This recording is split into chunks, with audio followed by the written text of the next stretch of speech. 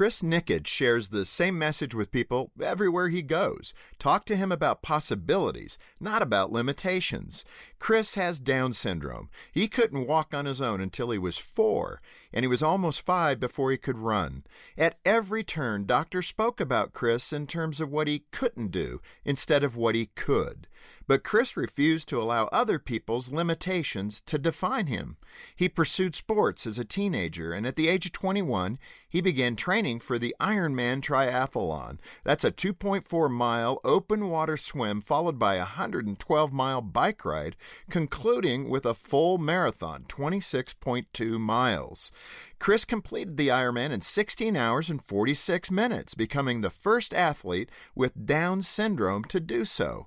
His remarkable accomplishment resulted in a Guinness World Record. For Chris, the fight to cross the finish line was about more than personal ambition. It was about serving as an example to others and proving that no dream or goal is too high. That's why everywhere Chris goes, he encourages people not to judge others by what they see on the surface. He says, look deeper and see a person's character. Chris is right. Your limitations might look different than mine, but we all have them. So when we look at others, instead of seeing limitations, let's see possibilities. For Focus on the Family, I'm Jim Daly.